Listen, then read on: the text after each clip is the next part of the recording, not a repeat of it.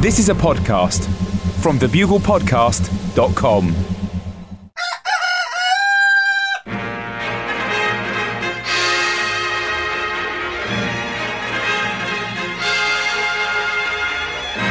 The Bugle, audio newspaper for a visual world.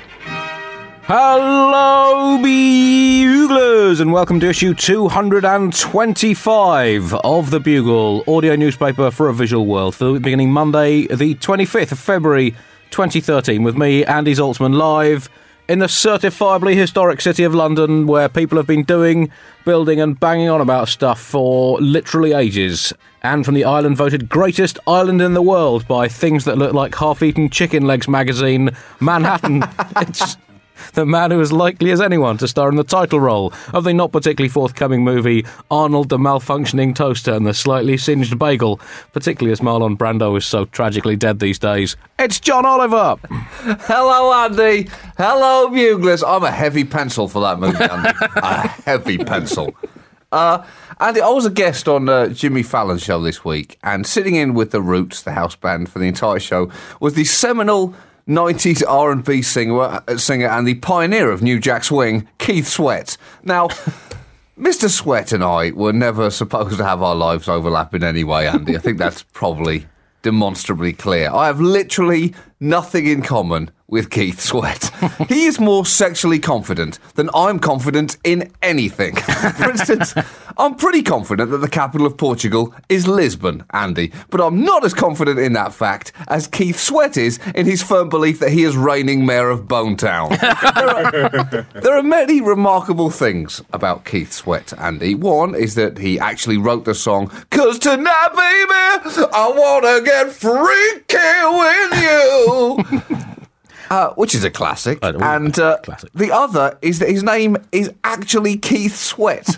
He was born Keith Douglas Sweat. And if you name your child Keith Sweat, Andy, just accept that you are pretty much forcing him to be an R&B singer. That, or a professional wrestler whose character is an R&B singer.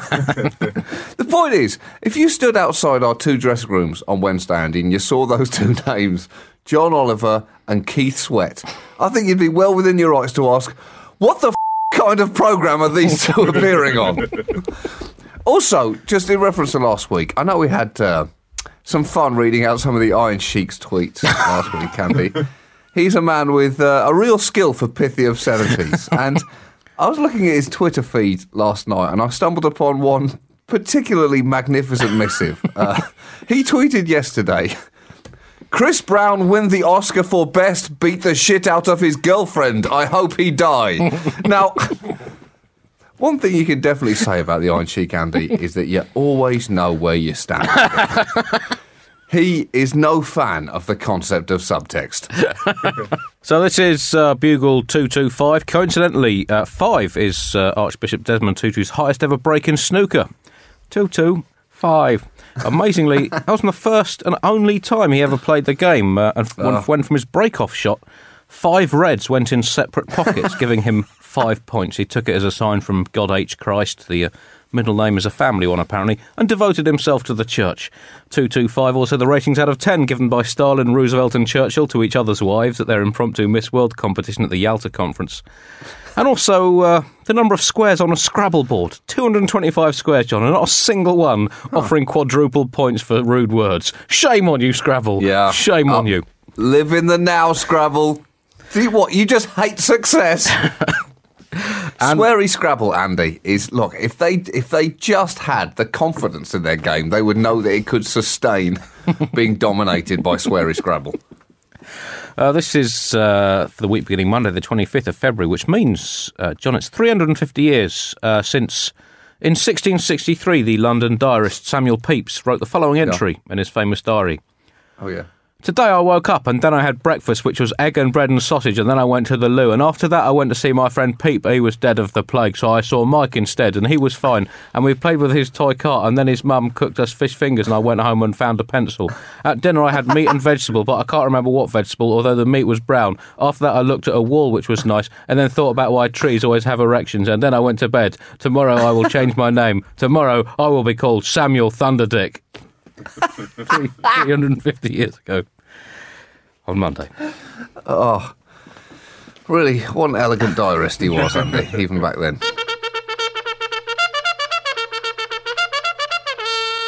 As always, the section of Bugle is going straight in the bin. This week, a London quiz in which you can win the DNA of Samuel Pepys if you could answer all the questions that are in the bin this week, including this one. What are London cabbies still required by law to carry in the boot of their cab? Is it A, a sawn-off longbow? That's a rule that dates back to the 15th century when cab drivers were viewed as London's first line of defence in the event of a French invasion. Was it B, a bale of hay? This dates back to when cabs were drawn by horses instead of their modern predecessor, internal combustion engines, traces of which will almost certainly be found in unrealistically cheap meat products in 120 years' time. Cabbies still have to carry a bale of hay for any cab nags to snack on. Also, they used to have to carry it in case their passengers got frisky in the back of the cab after a classic London Saturday night out in the 19th century and wanted something to romp in that was more comfortable than the lead seats. Or was it C, they still have to carry a plaster cast of Queen Victoria's butt? The Queen's arse was used as a measure by cabbies from the 1840s until her tragic death of natural causes in 1901. If a cab claimed it could seat 6, the cabbie had to show it could accommodate 6 Queen Victoria's butts using the royal measure butt. New casts were issued every 3 years as the Queen's royal posterials grew sizablier with age, until eventually a 2-person cab was wider than most London roads, leading to the development of the dual carriageway. Also, the first use of the phrase, "does my bum look big in this?" is thought to have been uttered by a cab driver checking out the space in the back of a new economy taxi. A, B or C? Any ideas what the answer is, John? Is it D, Andy, a predilection towards conversational racism? Well, there is that too. Actually, the answer is in fact B. Yeah. They are still by law required to carry a bale of hay. Oh. Very few of them do. And that's someone's just a slippery slope from that to racism and assaulting their passengers.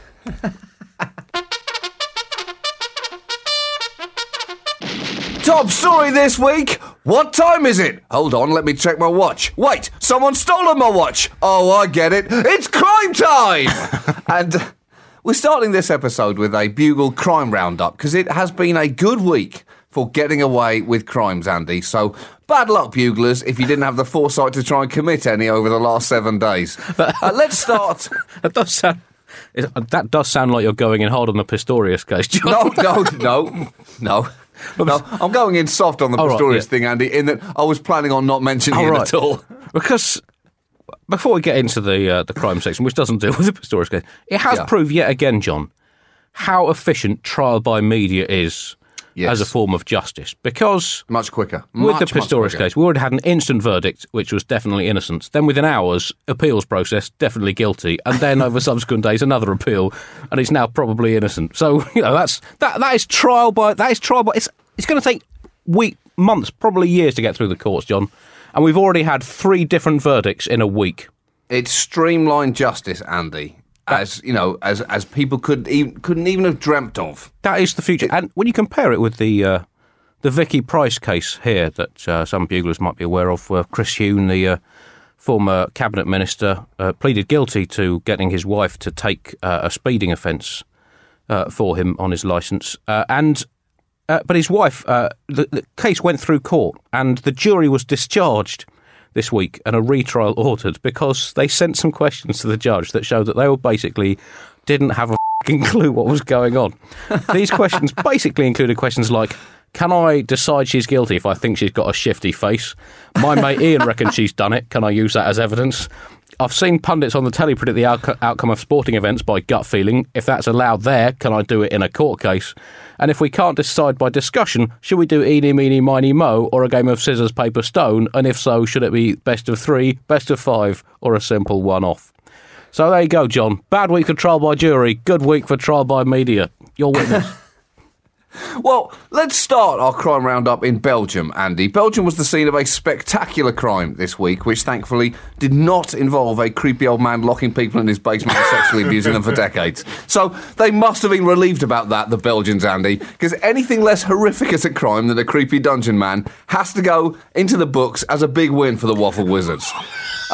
Instead, Belgium was the scene of a spectacular diamond robbery. Apparently, 8 masked gunmen took less than 5 minutes to pull off one of the biggest diamond heists in recent years, stealing precious stones worth about $50 million from the hold of a plane bound for Switzerland. And yes, $50 million to Belgians, Andy. That is a lot of waffles. In fact, I believe that is how it was reported on the news there.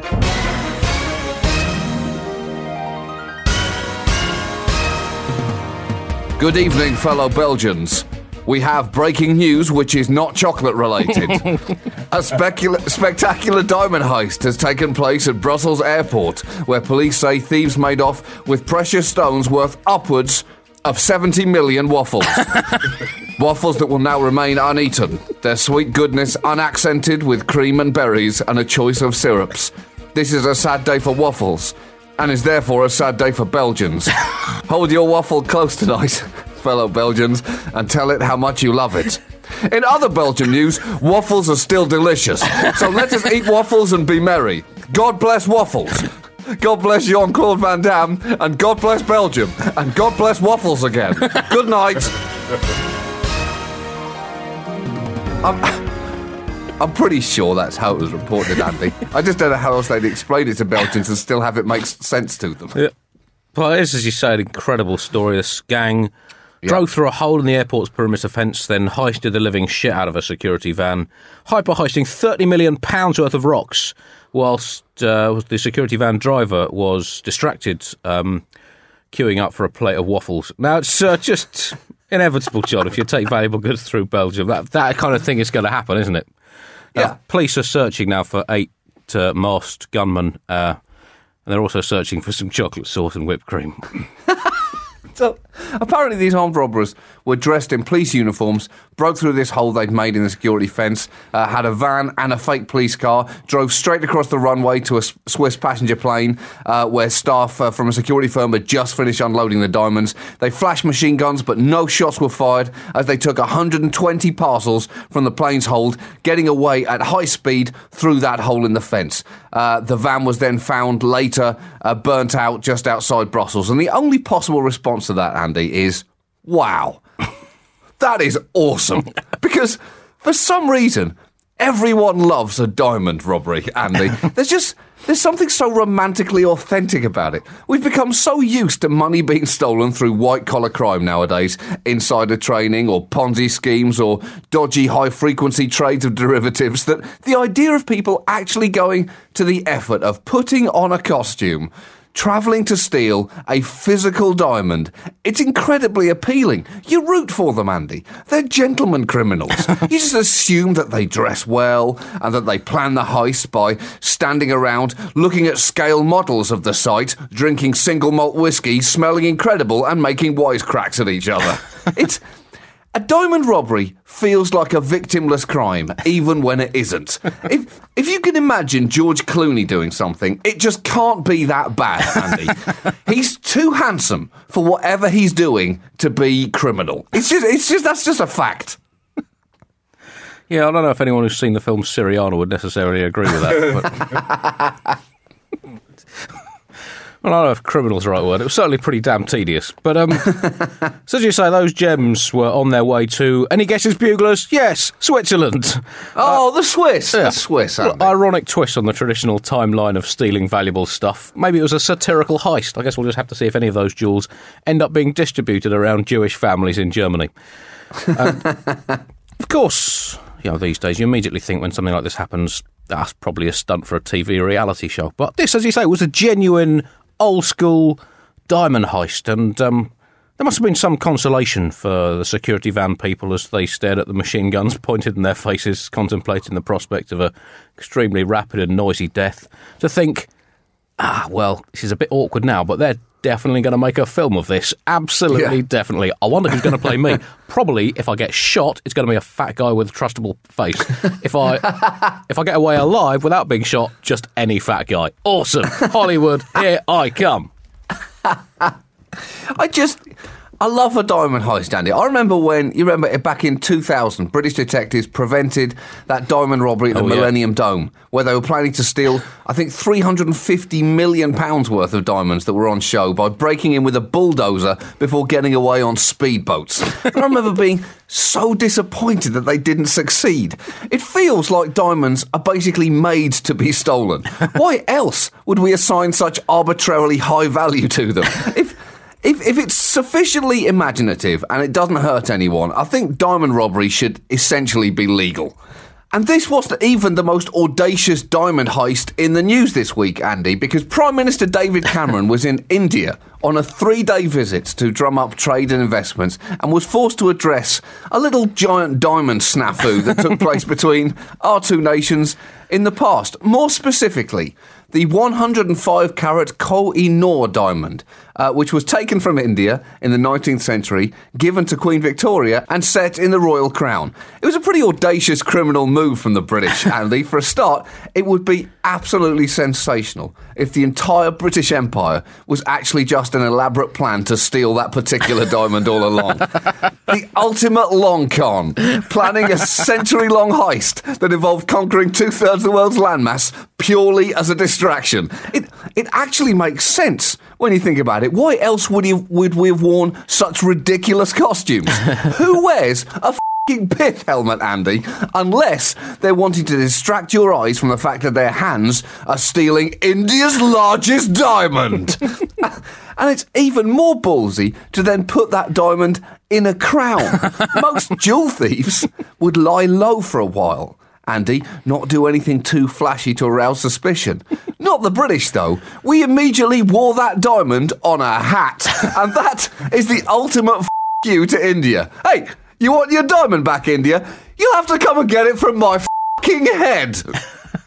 It was, in fact, one of the terms of the Treaty of Lahore, a legal agreement formalising British occupation of the Punjab. Just formalising. Which the gem was going to be taken and surrendered to the Queen of England. So, as you say, it's amazing what you can get away with a smart uniform. But India's now claiming that it was taken away illegally, and Britain's response has been, yes, it probably was. Oh, well. Mint julep, please, boy, and make it snappy. I've got some history to selectively ignore. But also, John, this, as you said, this diamond was put in a crown, and the crown worn traditionally by the consort of the monarch. Now, this belonged to the Queen Mother, who died allegedly in 2002, and it's really taking the finders keepers rule a little too far, particularly if the way that you found it was by stealing it via a treaty. And also, the Queen Mother's crown, John, dead for over 10 years. When you refuse to give back a bit of a dead woman's hat that she hardly ever wore anyway, you need to take a long, hard bath with yourself and think about what really matters to you in life. It's classic children's behaviour. Can we have the diamond back? No, it's mine. Technically, that's not necessarily true. It's mine. Well, you're not using it, so why not let someone else have a go with it? It's mine. Did you pay for it? What? What does that mean? It's mine. Mine. You're right. But our legal defence for this is basically finders, keepers, losers, weepers. And when I say finders, I mean takers. Takers, keepers, losers, weepers. It doesn't rhyme so much, but it makes everything so much easier. You're right. The question posed to David Cameron by the Indians this week was essentially, wouldn't it be a nice gesture on this goodwill building visit to just think about maybe giving that diamond back? To which David Cameron paused, acted like he was thinking about it before responding, go f*** yourself. Some Indians, including Mahatma Gandhi's grandson, have demanded the diamond's return to atone for Britain's colonial past. Good luck with that, because if they really want it, Andy, if they really want that diamond, do you know what they should do? They should try and steal it back, because that would unquestionably instantly be the new world's greatest diamond heist, Andy. Stealing that diamond right off the crown in the Tower of London. Are you kidding me, Andy? That concept is so incredible. I now think they pretty much have to try it, because if they pull it off, there is not a single British person that would begrudge them that diamond. Why? Because we'd already be planning how to re-steal it back. Maybe they should try and play us at our own game and try and treaty it out of us. So cheeky in the small print of a trade deal. It wants to surrender. Look at it. In explaining why there was no way that India was or is getting that diamond back, David Cameron cleverly used a reference of some other stolen goods that Britain is perched on at the moment. He said, it's the same question with the Elgin marbles, which are the classic Greek statues that Athens would really like back. He said, the right answer is for the British Museum and other cultural institutions to do exactly what they do, which is to link up with other institutions around the world to make sure that the things which we have and look after so well are properly shared with people around the world. I certainly don't believe in returnism, as it were. I don't think that's sensible. Returnism, Andy. I've said it before, and I'll say it again. The British Museum is essentially an active crime scene. Each room in that museum should have yellow police tape across the front of it.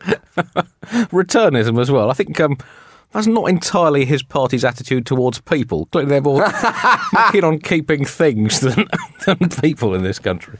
Well, it's a very inconsistent approach to looting, John. Punitive jail sentences for the looters and rioters of a couple of summers ago, but as long as it was done ages ago and it's stuck on the Queen's hat, it's f***ing fine. The whole point of Cameron's trip was to tap into India's economic rise, and he was anxious to point out that he wants to focus on the present and the future rather than reach back into the past. And that is spoken like a man who knows that to reach too far back into Britain's past risks you getting your hand bitten off. That's right. Or at least the path spontaneously vomiting history all over your arm. And another reason why they'll never get that diamond back is, as you mentioned, you wear that if you're the Queen Consort, which means that if Kate Middleton, whose husband is currently second in line to the throne, if she becomes Queen Consort, she will apparently wear the crown holding the diamond on official occasions. And wow, that has got to weigh heavy on your head, that particular piece of headwear, Andy. You've got the weight of the anger of over 1 billion Indians glaring at you. It had better look good. On his trip, Cameron also visited Amritsar, the site of one of the more notorious glitches in the otherwise smooth sailing of Britain's glorious ship of empire, when the British military opened fire on a crowd of unarmed protesters in a confined space. Now, this happened in 1919, and even by the standards of the time, it was considered bad PR. But Cameron stopped short of apologising for it. He said it was deeply shameful and should never be forgiven, but did not apologise, saying it would not be appropriate, as the killings were, at the time, condemned by the UK authorities. Now, this is true, John, but sorry is not a word that comes easily to British leaders, because once you open those floodgates, you are going to be absolutely deluged by other bits of sorry you have to be sorry about. And it's an extraordinary story, this. In 1919, the Brigadier General Reginald Dwyer ordered the shooting without warning the crowd to disperse, and fired for 10 minutes on men, women and children until him and his men basically ran out of bullets. Some were shot, some died jumping into a well to escape the bullets, and some were then just left to die of their wounds overnight because a curfew had been imposed. The Indians estimate that over 1,000 were killed. The official British tally was 379. Oh, and God. We were cartoon villains back then, Andy. Well, 1, 2, 3, 4, maybe 5, 6. Oh God, my mouth is getting tired from counting. And 379. But it gets even more extraordinary. At the Hunter Commission that investigated it afterwards, Dyer explained, "I think it quite possible that I could have dispersed the crowd without firing, but they would have come back again and laughed, and I would have made a fool of myself." So, oh God! In no circumstances, saying sorry doesn't seem too much, even at this distance. I think that gives real context to make Americans feel better about what they've done to the world over the last 10 years, Andy, which is that it doesn't even scratch the surface of what we were able to do. Furthermore, he stated he did not make any effort to tend the wounded after the shooting. And these are his words: "Certainly not. It was not my job. Hospitals were open and they could have gone there." Oh my God! Well, is that not one of the problems of being wounded after being shot, that travel to a hospital becomes a logistical issue? The investigation reported that, continuing to fire as long as he did, it appears that General Dyer committed a grave error. So you can see why some Indians think maybe the Britons did not react to this in the way that they could have done.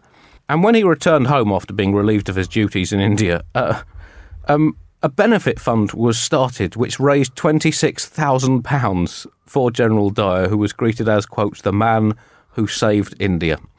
So I really think sorry is not going to break the moral bank on this particular incident.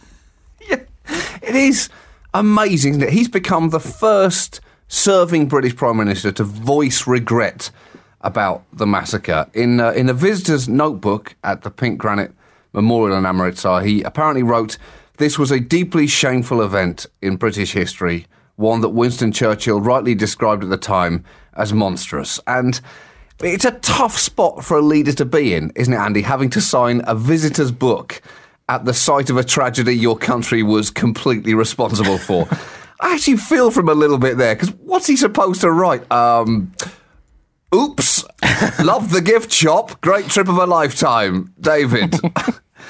Like you say, notably like the Queen before him, he did not think it appropriate to offer up a full apology, a fact that understandably did not go unnoticed by the Indian media.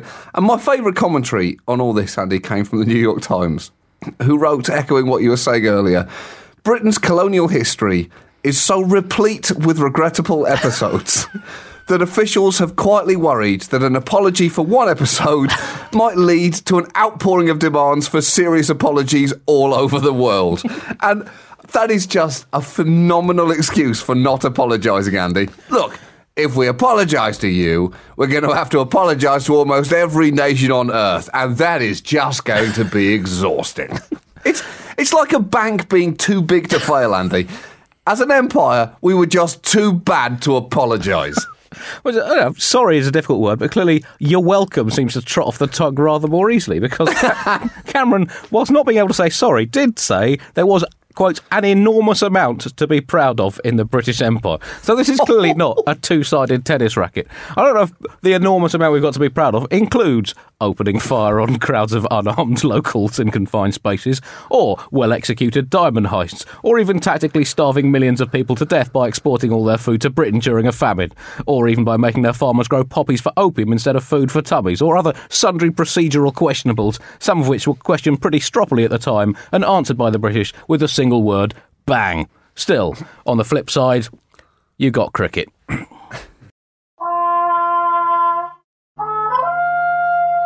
Diamond fact box now. So what exactly is a diamond? Well, in the words of the 60s rockers The Kinks, it's a metastable allotrope of carbon. Oh yes it is. Oh yes it is. The diamond, of course, has long been associated with love and marriage, and it has a number of qualities which explain its romantic links. It has strong covalent bonding, symbolic of the unbreakable bond between two lovers. It has very high thermal conductivity, representing the warmth that flows in a loving relationship. It's also notoriously hard all the time, symbolic of the early ardour of the first flowerings of a lustful confabulation. It also has relatively high optical dispersion, symbolising how inevitably after a certain amount of time in a marriage or relationship, your eyes start wandering. It's also remarkably durable, as it bloody has to be to put up with 45 years of ceaseless nagging. And it's very dense and impregnable, like the withered husks that remain as you sit opposite each other in a nursing home, silently glowering at each other's time-raddled faces, channeling a lifetime of resentment and hoping that you don't die first to give your other half the satisfaction of muttering 1-0, 1-0 at your funeral. So, all in all, it is the perfect gemstone for marriage.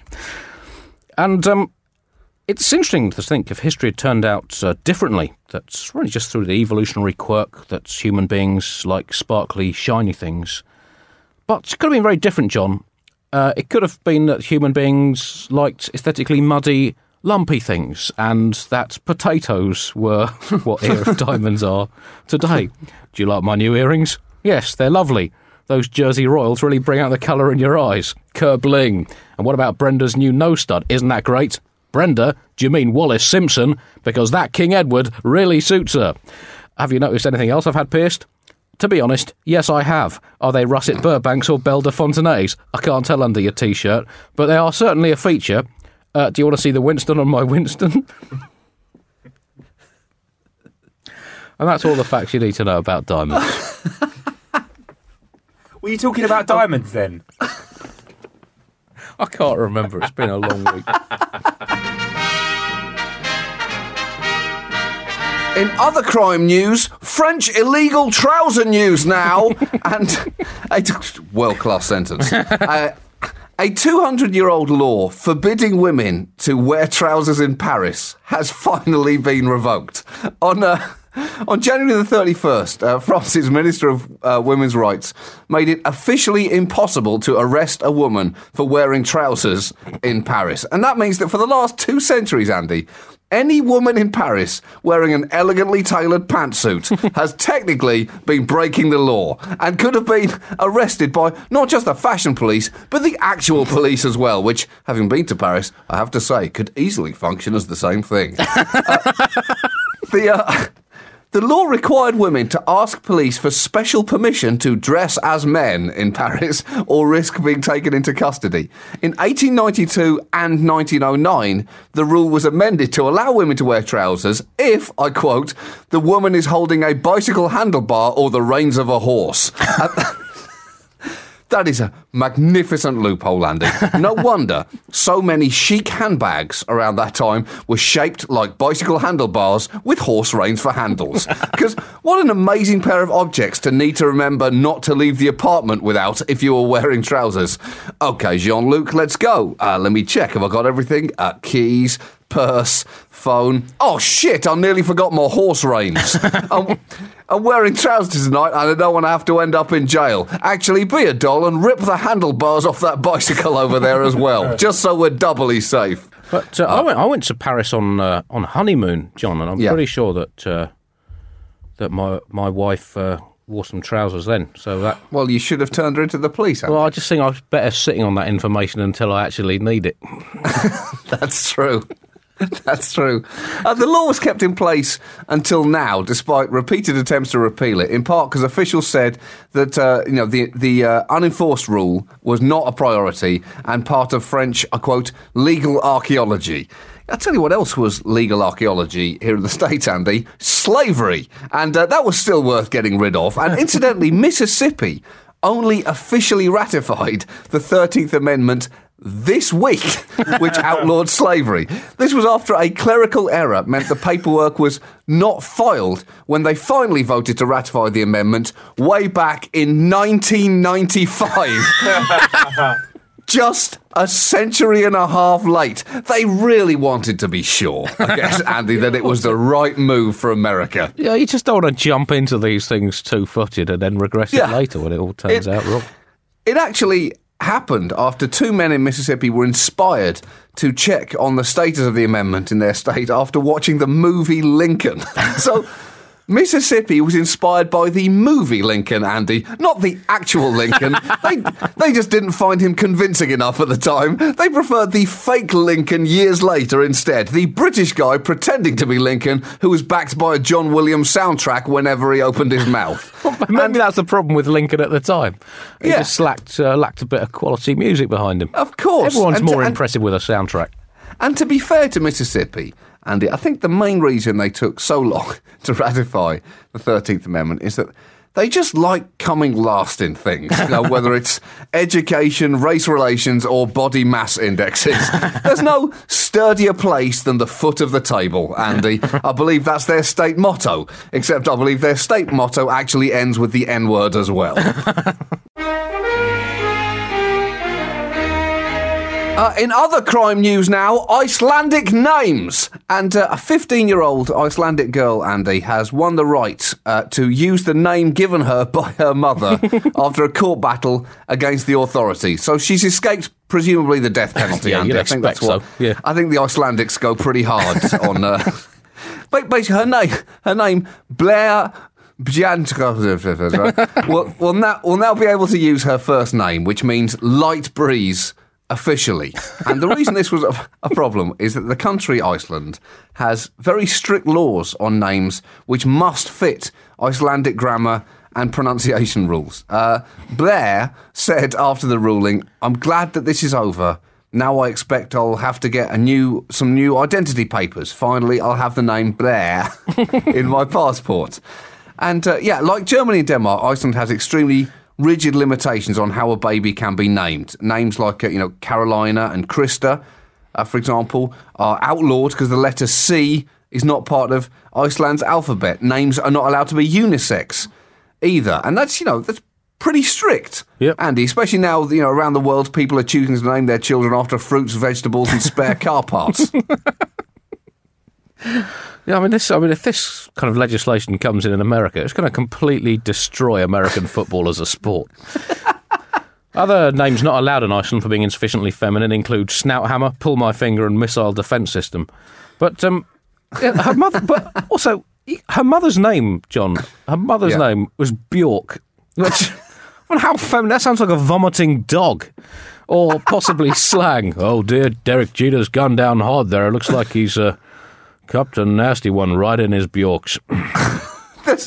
There are apparently 1,853 officially approved female names on the Icelandic Naming Committee's list. Bjork... said she had no idea that Blair was not on the list of accepted names. And as you mentioned, the panel rejected the name because they said it was too masculine for a girl. What? Hold on. The name Light Breeze is too masculine. I don't know if that argument would hold up in most international courts. And here's the crazy thing, Andy. They're missing the much bigger point here. Icelandic names are already ridiculous.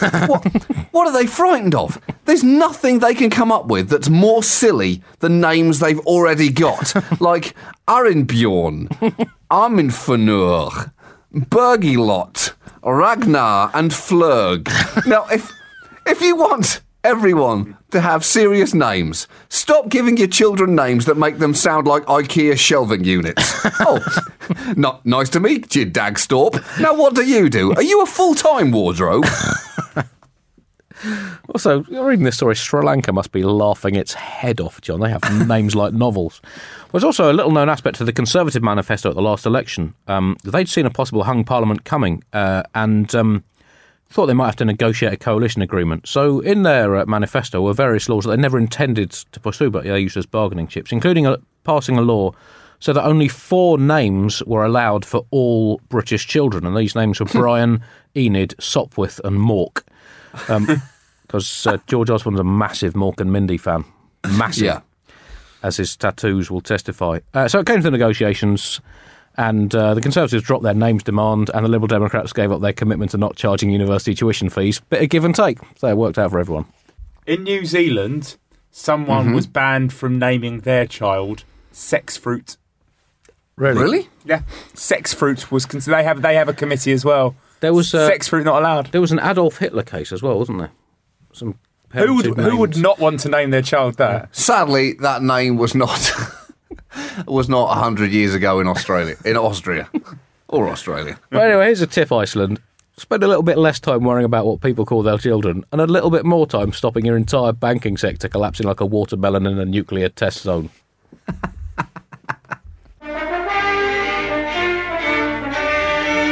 Your emails now, and this one comes in from O'Sheen, who writes, Dear John, Chris and Andy, in order of who gives a shit.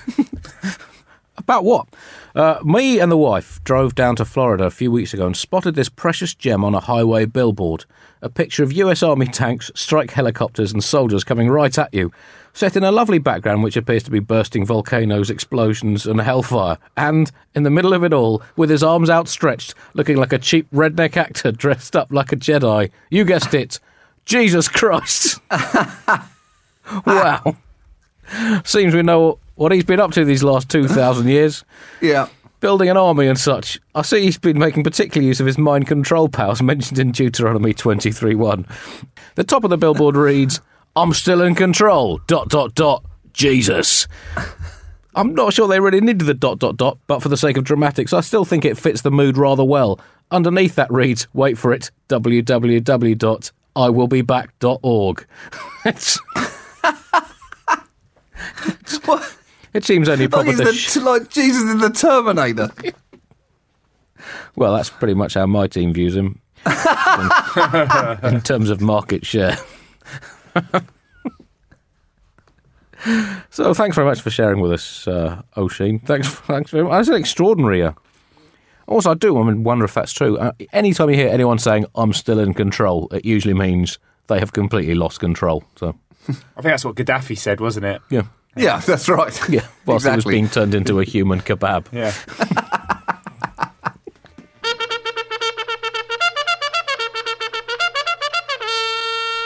Do keep your emails coming into info@thebuglepodcast.com and do check out the SoundCloud page, soundcloud.com/the-bugle. And don't forget, if you have not volunto subscribed yet on thebuglepodcast.com, please do so to keep this podcast free and independent and alive. 3 things that I think we all hold extremely dear to our hearts. And otherwise, I'm going to have some pretty empty weeks. So, that's it, Buglers, until Bugle 226 next week. Goodbye, and if you see any diamonds, just help your self. It's the British and Belgian way. Bye!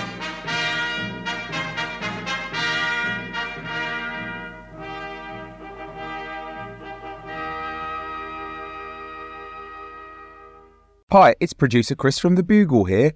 Did you know that I have a new series of my podcast, Richie Firth Travel Hacker, out now? It's the show where Richie Firth and I talk about how to make travel better in our very special way. In this series, we discuss Lime bikes, Teslas, the London Overground, and a whole bunch of other random stuff that possibly involves wheels or tracks or engines of some variety. God, what a hot sell this is. I mean, you must be so excited. Listen now.